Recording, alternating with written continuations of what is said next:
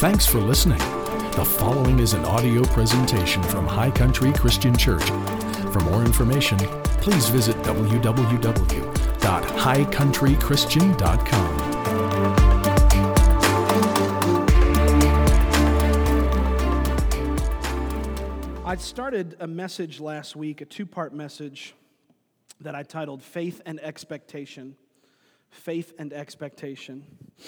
And I started it last Sunday and got really going on it and wanted to conclude that message today.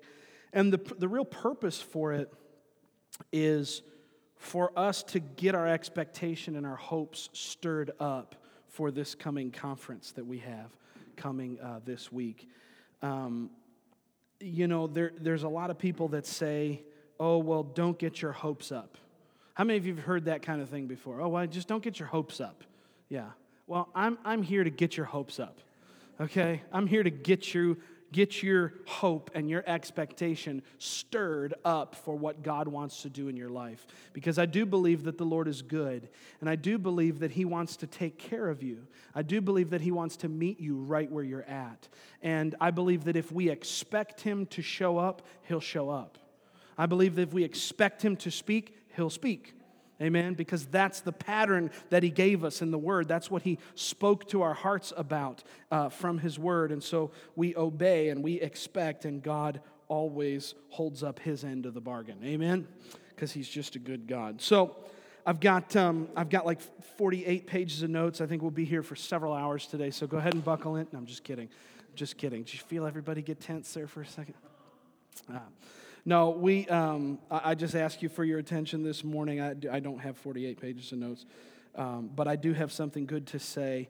I've been praying over and meditating in this word all week long, and God has really stirred me up. So if you would go to Hebrews chapter 11, we're continuing to talk about faith and expectation. Faith and expectation. Hallelujah. And I ask that you would just believe with me this morning for everything to come out the way that it's supposed to. Amen? Would you do that for me? Just believe with me today that God will get to say everything that He wants to say. Amen? Hebrews chapter 11, we're going to begin reading in verse 1. Actually, we'll only read verse 1 of this chapter. It says, "Now faith is the substance of things hoped for, the evidence of things not seen." Faith is the substance of things hoped for, the evidence of things not seen. Let's look at that in the New Living Translation. The New Living Translation puts that really beautifully. Faith is the confidence that what we hope for will actually happen. It gives us assurance about things that we cannot see.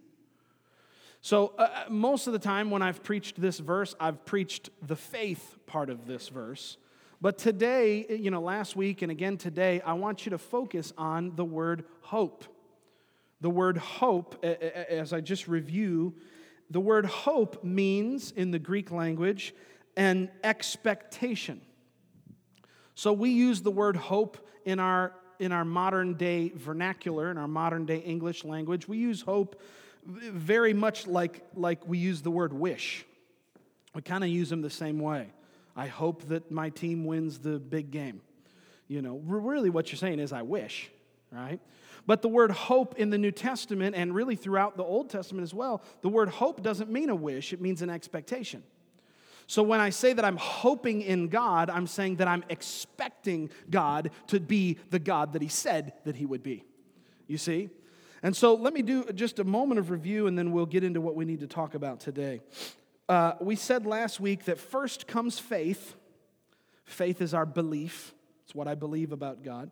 First comes faith, then comes expectation or hope, and then comes experience. First comes faith, then comes expectation, then comes experience. First, I believe something about God. I see in His Word, or I hear a testimony, or I have some kind of encounter or interaction with Him, and that stirs up faith inside of my heart. So my faith is what I believe about him. And first comes faith, then comes expectation. If I read in the Bible that God is a healer, then I learn something about him, and I now believe something about him, and now I start to expect that he's going to heal me because he said that he would, because he's a healer. You see what I'm saying? Then comes the expectation. First comes faith, then comes expectation, then comes experience. Okay? Now, we said that faith is what we believe, and what we believe about something is what frames our expectation about it. What I expect always points to what I believe. What I expect always points to what I really believe. If you didn't expect that the chairs would hold you up, you wouldn't sit in them. Right? If you went to plop down and you were expecting the chair to fall, what would you do? Well, you'd probably tense up. You'd probably change the way you sat down. You would probably modify and make adjustments based on your expectation, which is based on what you believe. Our expectation gives God permission to move in our life. Now, this sounds almost sacrilegious to say, but it's really not. Our expectation is what gives God permission to move in our lives. Our miraculous experiences follow our faith-filled expectation. Now, we looked at a couple examples. I don't have time to talk about this today. If you missed it, go check it out on the podcast. It's awesome. I listened to it again this week. I got all fired up. I don't normally listen to my messages, but this week I wanted to go back and hear it. We talked about the woman with the issue of blood from the book of Mark. Do y'all remember that? Remember the statement that we made about her? Jesus looked at her and said, "Daughter, your faith has made you well." Her faith made her well, but her expectation made her move. Amen. It was her faith that made her well, but it was her expectation that got her up out of bed and caused her to push through the crowd. Amen. Now, we said that expectation and hope is the bridge between faith and action. Now, today I want to show you an amazing example from the Scripture about the power of hope and expectation at work, okay? It's one thing to just talk about these things and sort of wax poetic about them. It's another thing to practically see them demonstrated, right? Wouldn't you rather see the demonstration and the practical application? I would. Let's go to 2 Kings chapter 4. I am so excited. Oh my gosh. I'm so pumped. 2 Kings chapter 4. We're going to talk about Elisha. 2 Kings chapter 4. I'm going to begin reading in verse 1, and I'm going to read down through verse 7. This is the story of Elisha and the widow's oil. What a good one. 2 Kings chapter 4, verse 1, and it reads, "A certain woman of the wives of the sons of the prophets cried out to Elisha, saying, 'Your servant, my husband, is dead. And you know that your servant feared the Lord, and the creditor is coming to take my 2 sons to be his slaves.'" Have you ever faced an impossible situation before? This lady's in an impossible situation. Verse 2, "So Elisha said to her, 'What shall I do for you? Tell me, what do you have in the house?' And she said, 'Your maidservant has nothing in the house but a jar of oil.' Then he said, 'Go, borrow vessels from everywhere, from all your neighbors, empty vessels. Do not gather just a few. And when you have come in, you shall shut the door behind you and your sons, and then pour it into all those vessels, and set aside the full ones.' So she went from him and shut the door behind her and her sons, who brought the vessels to her, and she poured it out. Now it came to pass, when the vessels were full, that she said to her son, 'Bring me another vessel.' And he said to her, 'There is not another vessel.' And the oil ceased. Then she came and told the man of God, and he said, 'Go, sell the oil and pay your debt, and you and your sons can live on the rest.'" Wow. What an amazing, amazing story. Does anybody else find this story absolutely amazing? Here this woman is in dire straits. She's in a terrible situation. And she encounters this man of God. And he gives her some very specific instructions. Now, I want us to go down through each verse of this passage, and what we're going to come away with is we're going to come away with this beautiful example of faith and expectation at work. And you'll see exactly what I mean as we go along. Verse 1 again says, a certain woman of the wives of the sons of the prophets cried out to Elijah, saying, your servant, my husband, is dead, and you know that your servant feared the Lord, and the creditor is coming to take my 2 sons to be his slave. This woman and her family feared the Lord, but now they've experienced great loss. How many of you have discovered in your life that the enemy is always trying to take a bad situation and make it worse? Yeah? The devil's always trying to take a bad situation and make it worse. You know, Jesus said of the enemy that he comes only to steal, kill, and destroy. John chapter 10 and verse 10, you don't have to look at it now, but maybe write it down and go look at it later. He said, the thief comes only to steal, kill, and destroy, but I have come that you might have life and have it more abundantly. So God is always the one trying to make things better in your life, and the devil's the one that's always trying to make things worse in your life. Say this with me. Say, God good, devil bad. Okay, you get it? God good, devil bad. Sometimes we need to recalibrate ourselves and remember that it's God who's good and it's the devil who's a butthead. Amen. It's God who's good and it's the enemy who's bad that's working in your life and my life to try to stop the plan of God. You know, it's very important that we make that, that we understand that. Because religion would try to teach us, and the experiences of life would try to teach us that, you know, yeah, God's good, but sometimes he wants to beat you up. Yeah, God's good, but sometimes he's, you know, not too happy with you, so he's going to thump you on the back of the head. No, that's not the character of God. He's a loving Father. Amen. God is good, and the devil is bad.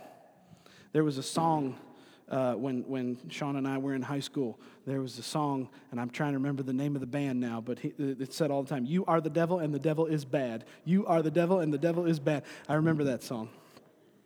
Isn't that funny?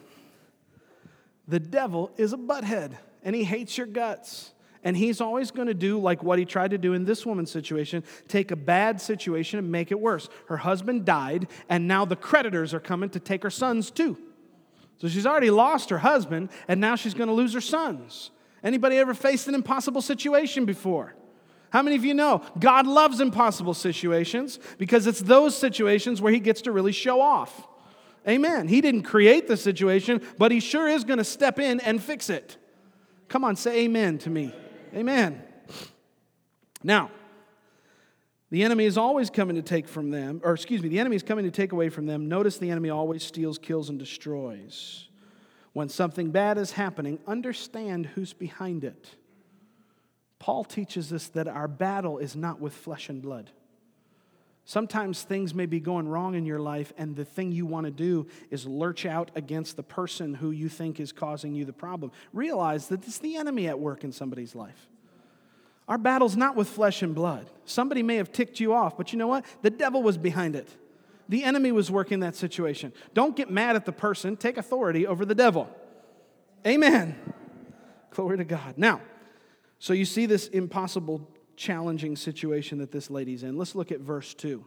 So Elisha says to her, "What shall I do for you? Tell me, what do you have in the house?" And she said, "Your maidservant has nothing in the house but a jar of oil." Before we dive into and pick apart this scripture, I want to make one more comment about verse 1. It's interesting to me that she goes and finds Elisha. She goes and finds Elisha. She did not sit in her house like a victim and say, "Nobody loves me, nobody's coming to, where are all the men of God coming to visit my house and find me in my midst of it, in the midst of my problem?" If you're facing a problem, find somebody, go to church. Yeah, hello? Go to church, because that's where the answers are. Find somebody who can believe with you and get in faith with you. Don't be an island. Don't sit back in your house and just get all frustrated because nobody's coming to see you in the midst of your need. She got up and went and found Elisha. Amen. That's good. Amen. So now, let's look at verse 2. What shall I do for you, Elisha says. Tell me, what do you have in the house? And she said, your maidservant has nothing but a jar of oil. Now, Elisha here is speaking on behalf of God. Remember that he is God's prophet. He's speaking on behalf of God. And look at the statements. Look at the questions that he asks in this verse. They're amazing. He says, what shall I do for you? Speaking on behalf of God, remember. What shall I do for you? Notice, he didn't say, what can I do for you? Did you get it? He didn't say, what can I do for you? He says, what shall I do for you? Let me tell you something. God's not asking you this morning, what can I do for you? He doesn't need you to remind him of his capabilities. He's asking you today, what shall I do for you? Or in other words, what do you want me to do for you? Oh man, this is so good. This is so much bigger than you're letting on. He said, he didn't say, what can I do for you? God's not asking for you to define for him what he can do in your life. Rather, he's asking you, what is it that you're willing to expect of me? What is it that you want me to do for you? What shall I do for you? Don't be afraid to get specific with God about what you need. I remember hearing the story of Dr. Cho. Anybody ever heard of Dr. Cho? You know who he is in Korea? David Youngie Cho is his name. He's got the largest church in the world. Little place over there, got 750,000 people in their church. 750,000 people go to this one church. Biggest church in the world. How many of you think the pastor of that church knows something? Right? Probably learned something along the way. Their big thing is on prayer. That's what they major on. It's a good thing to major on. And Dr. Cho said, he's told the story many times of how he needed some transportation. And so he wanted a bike. And so he prayed and asked the Lord, I want a bike. And he was so close with the Lord, he had such a good relationship in prayer that God spoke back to him. And the Lord looked at him and said, don't just ask me for a bike. What kind of bike you want?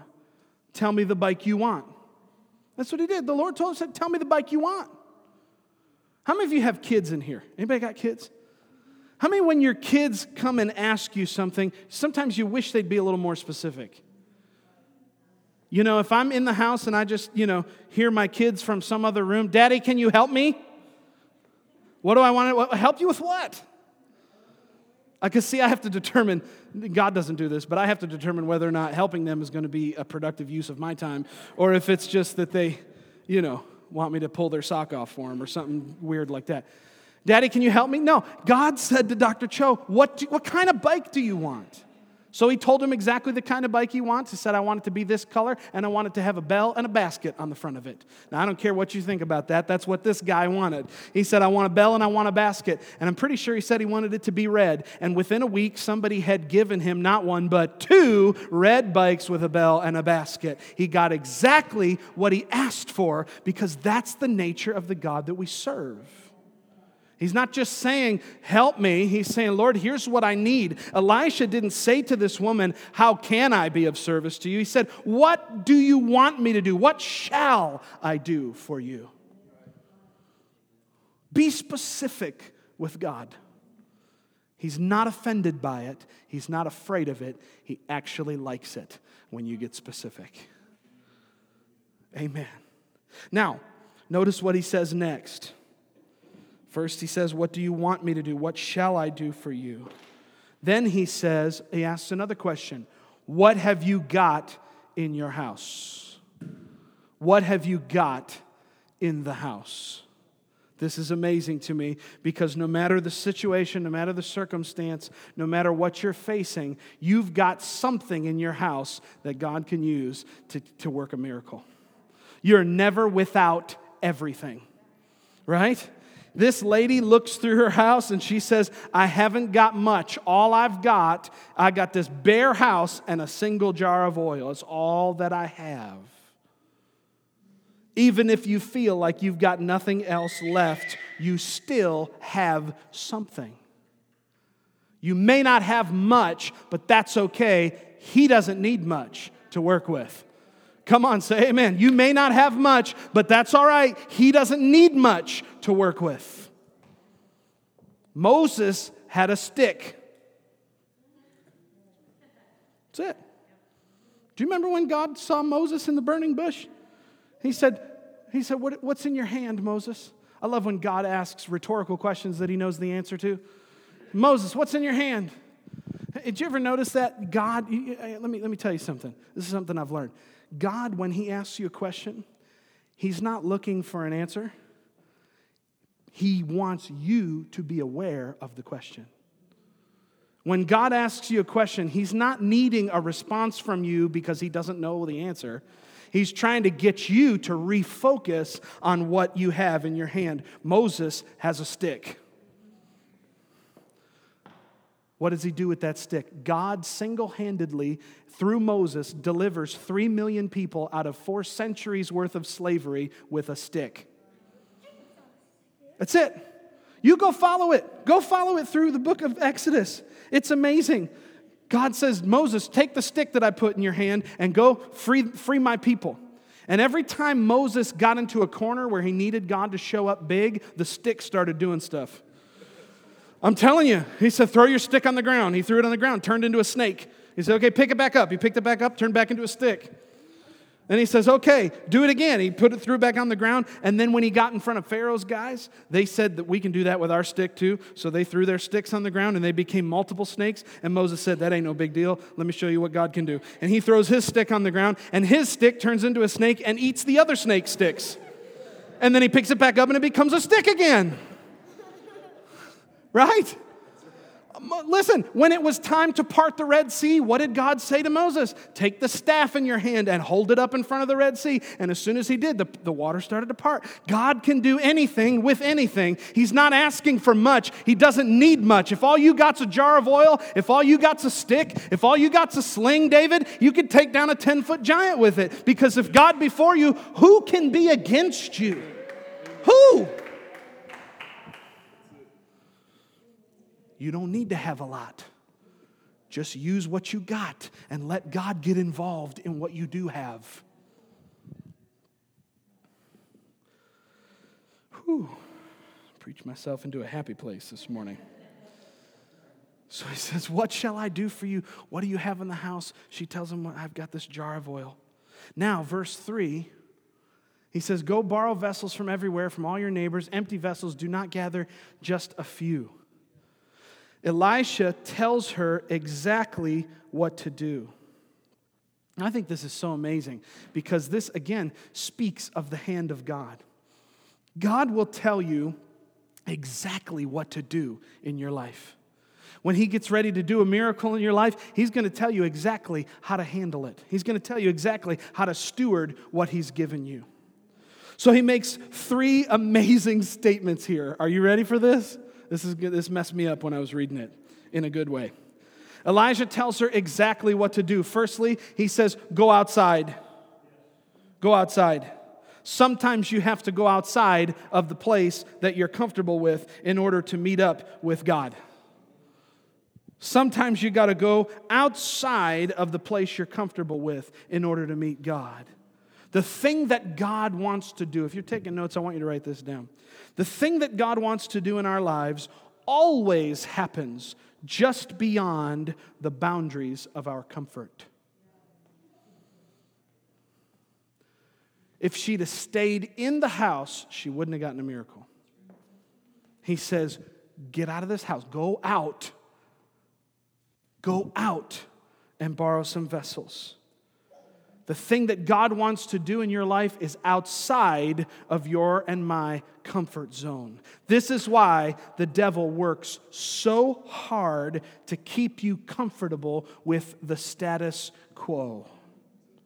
This is why, check this out, this is why society teaches you how to cope with your life, while God teaches you how to be an overcomer in your life. Can you say amen? The world, the society, the people around us, the talking heads on the news, everybody that we, things that we read, the things we're exposed to, their goal in life is to teach you how to cope with your situation. God's not interested in you coping with your problems. He wants to teach you how to overcome every one of them and live in total and complete victory. God did not tell David, here's how you manage Goliath. Hello, are you awake? God didn't tell David, here's how you manage Goliath. He said, take a stone and kill that dude. And then take his sword and cut his own head off with it. God did not teach David and the children of Israel how to cope with it. Amen. He didn't teach Moses, all right, Moses, now what I want you to do is go down to Egypt and counsel everybody. Okay, we got to get this nation to turn their attitude around. They're bummed out. Let's teach them how to cope with their slavery. No, God said, Moses, take this anointed stick and go get all 3 million of those people out of the land of Egypt. Amen. Go outside and overcome. Now, the next thing he says is, borrow vessels from your neighbors. This is amazing.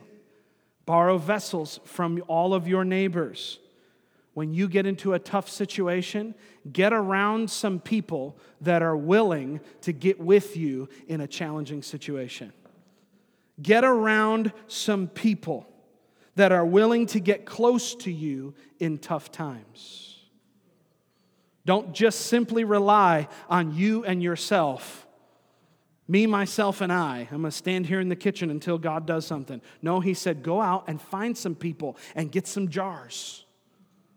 Sometimes we need to look to the community that's around us for some help. Sometimes, let me tell you what, you can't fight every battle by yourself. Amen? You're not supposed to, not designed to. We're better off together. Amen? When the football team takes the field, it's not just one dude that goes out there. It's everybody. We all need each other. You need me, I need you. Amen? Praise God. So he says, go outside and then go borrow some vessels from your neighbor. Now look at the criteria for the vessels. Are you ready? He says, empty vessels. Empty vessels. Sometimes you need to come to God empty. Y'all are not talking to me in here this morning. I'm going to make sure you're getting this. Sometimes you need to come to God empty. Sometimes you need to clear the cobwebs of everything else in your life. You need to get rid of everybody else's opinions. You need to get rid of all that comparison. You need to stop relying on the thing that you bring to the equation. No, Lord, I'm here and I'm ready for you to use me. My jar is completely empty so that you can fill it. I cleaned out all the crusty stuff and got it out of the way. Here's a bunch of empty jars for you to fill. When God does a miracle in your life, He's not relying on a bunch of other stuff. Not relying on your reputation, your talent, your ability. He doesn't, all that stuff is irrelevant when it comes to be face to face with God. Amen. So he says, go, get out of your house. Go borrow vessels from everywhere. All your neighbors, get around some people that are willing to help you and let you borrow what they got. And make sure that they're empty vessels. Make sure that it's not filled with a bunch of other stuff. And then the last thing he says is, don't gather just a few. Now this is the big part. Okay, this is the big hoorah moment. He says, do not gather just a few. In this moment, she's got a decision to make about how many jars she gathers.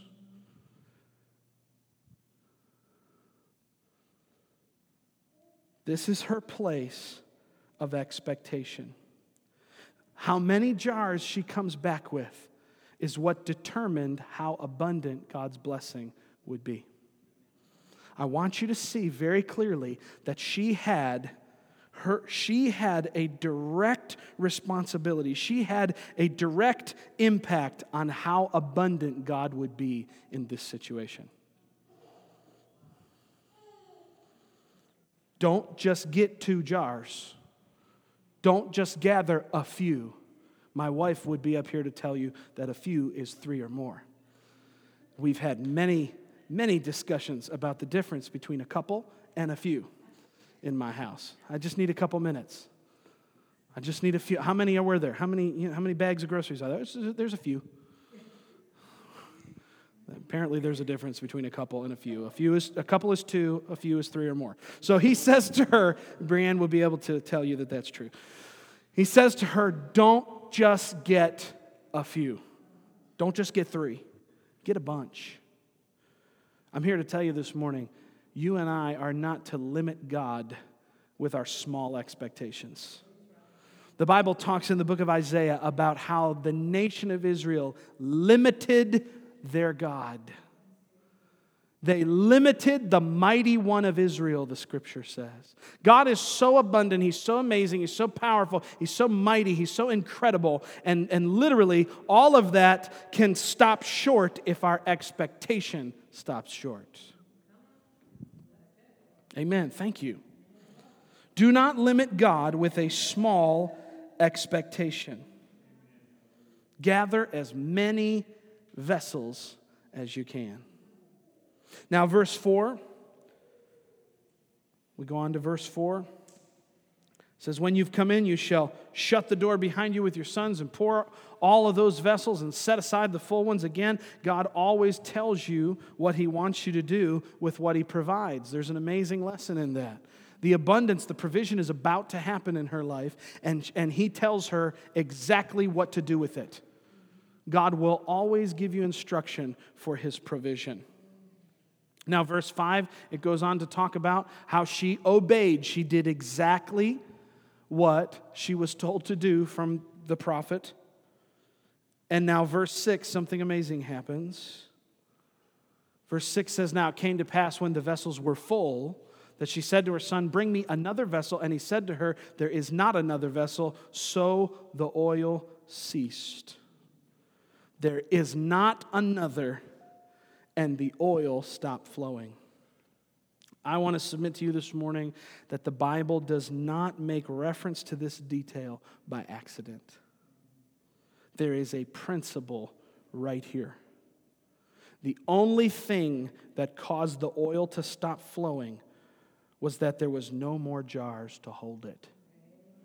You say, well, that's kind of weird, you know. I mean, that's like big deal. Okay, she ran out of jars, big deal. No, there's a principle in this.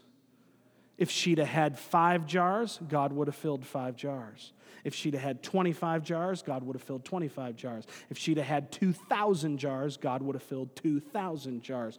The miracle was defined by her expectation. That's what I'm trying to get you to see this morning, is that the miracle was defined by what she expected. She got the jars that she thought she would need, and God filled all of them to the full. In fact, God was so calculated that He knew what the last drop would be. He was so calculated, He knew exactly how much she was going to need. This says that God is not wasteful, but neither is He stingy. Come on, God is not wasteful, but neither is He stingy. He knew exactly how much oil was going to be required so that when they got to the brim of the last jar, the oil just turned off. Wow. What does that tell you about our God? It tells you that He's not wasteful, but also tells you that He's not stingy. If you got another extra jars, get them out of the closet, baby. Dust those things off, because the oil will keep flowing.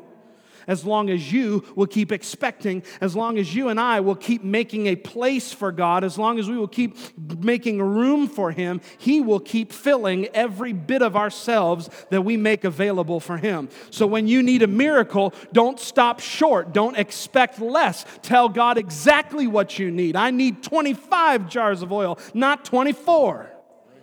And don't think God's going to get ticked off at you for being that way. He wants you to expect more of Him.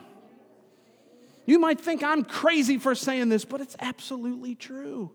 I am crazy. I'm just kidding. It's true. God is who He said He is. One of His Hebrew names is the name El Shaddai. And then where the name El Shaddai in the Hebrew language means the God who's more than enough. So there's always provision available where provision is needed and expected. The word Shaddai actually, it comes from the Hebrew word shad, which is the Hebrew word for a nursing mother, for her breast. And so what's amazing is that when my wife and I had our kids, I learned something. I learned a lot of things, but I learned one thing that sticks out in my mind right now. When we had kids, my wife would feed our girls, and when it came time for them to be weaned and move on to solid food, guess what happened to her milk production? It stopped. It stopped on its own. Why? Because the need wasn't there anymore. God supernaturally designed ladies' bodies to be able to start and stop when the need is present when it comes to milk. It's amazing. I don't understand it. Not going to try. Quite frankly, it's a little weird, but it's cool. It's cool. As soon as the need disappears, as soon as the expectation is gone, the supply stops. As soon as they got to the last jar of oil, there's no more oil left. Isn't that amazing? The only thing that caused the oil to stop flowing was that there were no more jars to hold it. He will accommodate, listen to me, please get this. We're talking about faith and expectation. He will accommodate exactly what we expect of Him. And let me tell you something. He's looking for you and I to expect more. Amen. I got an amen and a couple babies agreeing with me on that one. God is always looking for you and me to expect more of Him. He is an unlimited resource, and we live in a very limited world, and He wants to pour His unlimited resource into our lives. You need a healing? Believe for the whole thing. Believe for whatever issue that you got going on in your body, not to just get a little bit better, but Lord, I'm not believing you for my toe to be healed. Give me a new toe. Right? I just used toe. I don't know what you got pain in your body, whatever. But Lord, I'm not just believing you for a smidge of a miracle. I don't just need a dab of your anointing. Give me everything you got. Give me everything that I can handle. He's looking for us to expect more. The only limit that was placed on God's provision in this story was the limit of her expectation. Now, verse 7 is the closing verse. This, to me, is just the cherry on top. This is just amazing to me. I mean, the miracle happens from verses 3, 4, 5, and 6. This now is the long-term effect of the miracle. Watch this. God touched this lady's life once, and look at what it did for her. She came and told the man of God, verse 7, and he said, "Go sell the oil and pay your debt, you and your sons, and live on the rest." Does that not blow your mind the way it blows my mind? God's touch on her life gave her something to sell, making her an economic blessing to her community. He gave her a business like that. This one miracle, this one touch gave her a business, gave her something to sell, making her an economic blessing in the community. Number 2, God settled her debt, which brought an end to her lack. You want to know why God hates debt so much? It's because debt exposes lack, and God's not a God who's into lack. He's a God of too much. We just got done talking about that. He's El Shaddai. There is no lack in Him. So He doesn't like debt because debt just makes it look like you don't have enough, right? So number 1, He gives her something to sell, making her an economic blessing in the community. Number 2, He settles her debt, which brought an end to her lack. Number 3, He set her and her family up to be sustained for the long haul.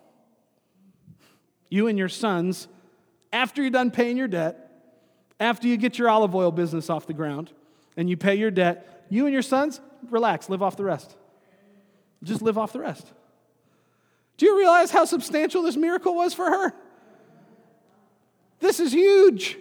God sets her up with a business. He pays off all of her debts just like that. And now he says, now you got enough for you and your sons to live a happy life. Enjoy it.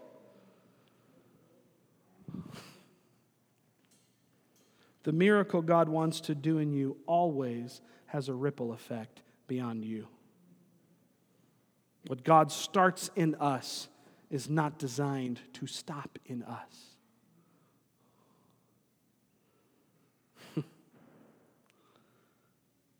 He totally turned this woman's life around in an instant.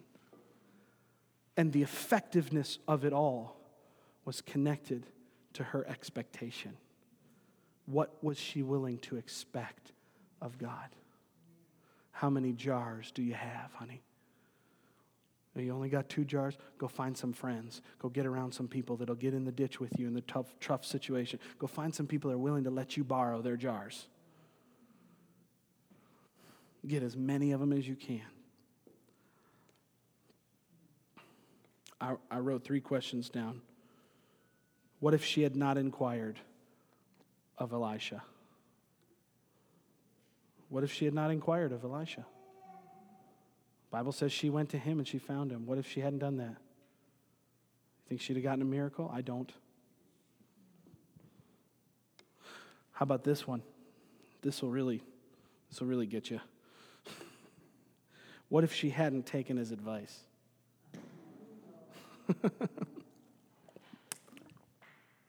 See, some of us get lost in question number 1. We don't come to church when things get bad. We stay home and try to fix it all ourselves. And how many of you know that doesn't work? God designed this place, not just this church, but God designed church to be a place where we come together and get fed and get poured into and have community and build relationships and lean on each other. It's better when you're here than it is when you're not. Yeah, amen. I'll say amen to my own preaching on that one. It's better here than it is when you're not here. So most of us can't get past question number 1, but if you should get past question number 1, let's say you do come to church, and let's say that you're dealing with an issue, and Pastor Josh tells you exactly what to do about how to fix that issue. What happens if you don't take his advice?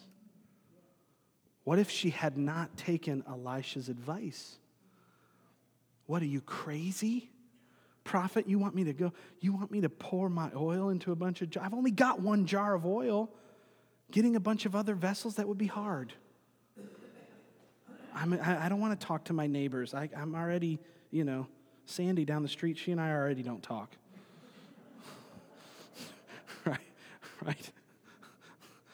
I'm already ticked at Leon. His dogs keep pooping in my yard. I don't want to go talk to that guy. What if she hadn't taken his advice? She wouldn't have got the miracle. What if she'd only got 2 jars? What if she hadn't expected a lot of God? What if she had limited the Holy One of Israel? I don't know about you, but when it comes time to get my needs met, when it comes time to get my prayers answered, I don't want it to be the reason that I didn't get what God had for me. I don't want to be my own worst enemy, right? Anybody not want to be your own worst enemy? When it comes time to getting your prayers answered and getting your needs met, get out of the way. Find the man of God and find out what you're supposed to do, and then do what he tells you to do, and then go big, man. If you're going to succeed, succeed big. If you're going to fail, fail big. Whatever you do for Jesus, do it big. Amen? Don't do it halfway. Go for broke. You see, that's what real faith is. That's what real expectation is. And, as we get ready to come into this Hope and Healing Conference in just a few days, I so desire for our hearts to be so expectant and so stirred up with what God wants to do. Because I do believe he's a good God. I do believe that he'll meet you right where you're at. I do believe he'll show you exactly how to get out of the situation that you're in. And if you're facing some kind of serious uphill climb, I believe God's willing to be with you every step of the way. He's willing to make a way where there is no way. The Bible says that He makes a way in the wilderness. And I don't know what you're facing this morning. I don't know what the challenges are of your life, but I know who can make the difference. I know who can change and turn your life around. You may be somebody that's struggling just to try to find enough faith to believe in God. And I'm here to tell you that if you'll just have faith like the grain of a mustard seed and you'll expect big of God, He'll show up in your life. And He'll change you. Amen. I so believe in the goodness of God. I so believe in His loving kindness. I so believe that He has enough power to change your situation. Some of you are facing terrible odds. Doesn't matter. God's the God who fixes the odds. He fixes the deck. Did you ever hear the statement, it's a fixed fight? You know what that means for a fight to be fixed? Listen, when God's working with you, it's a fixed fight, man. There's no question as to who's going to come out on top. That's why the writer says, if God be for me, who can be against me? Who? I want us to stand up to our feet and bow our heads and close our eyes. We hope that this message inspired you and filled your heart with faith. If you would like to visit our church, check out www.highcountrychristian.com for service times and location information. Thanks again for listening to this audio presentation from High Country Christian Church, where Jesus loves you, we love you, and your life counts.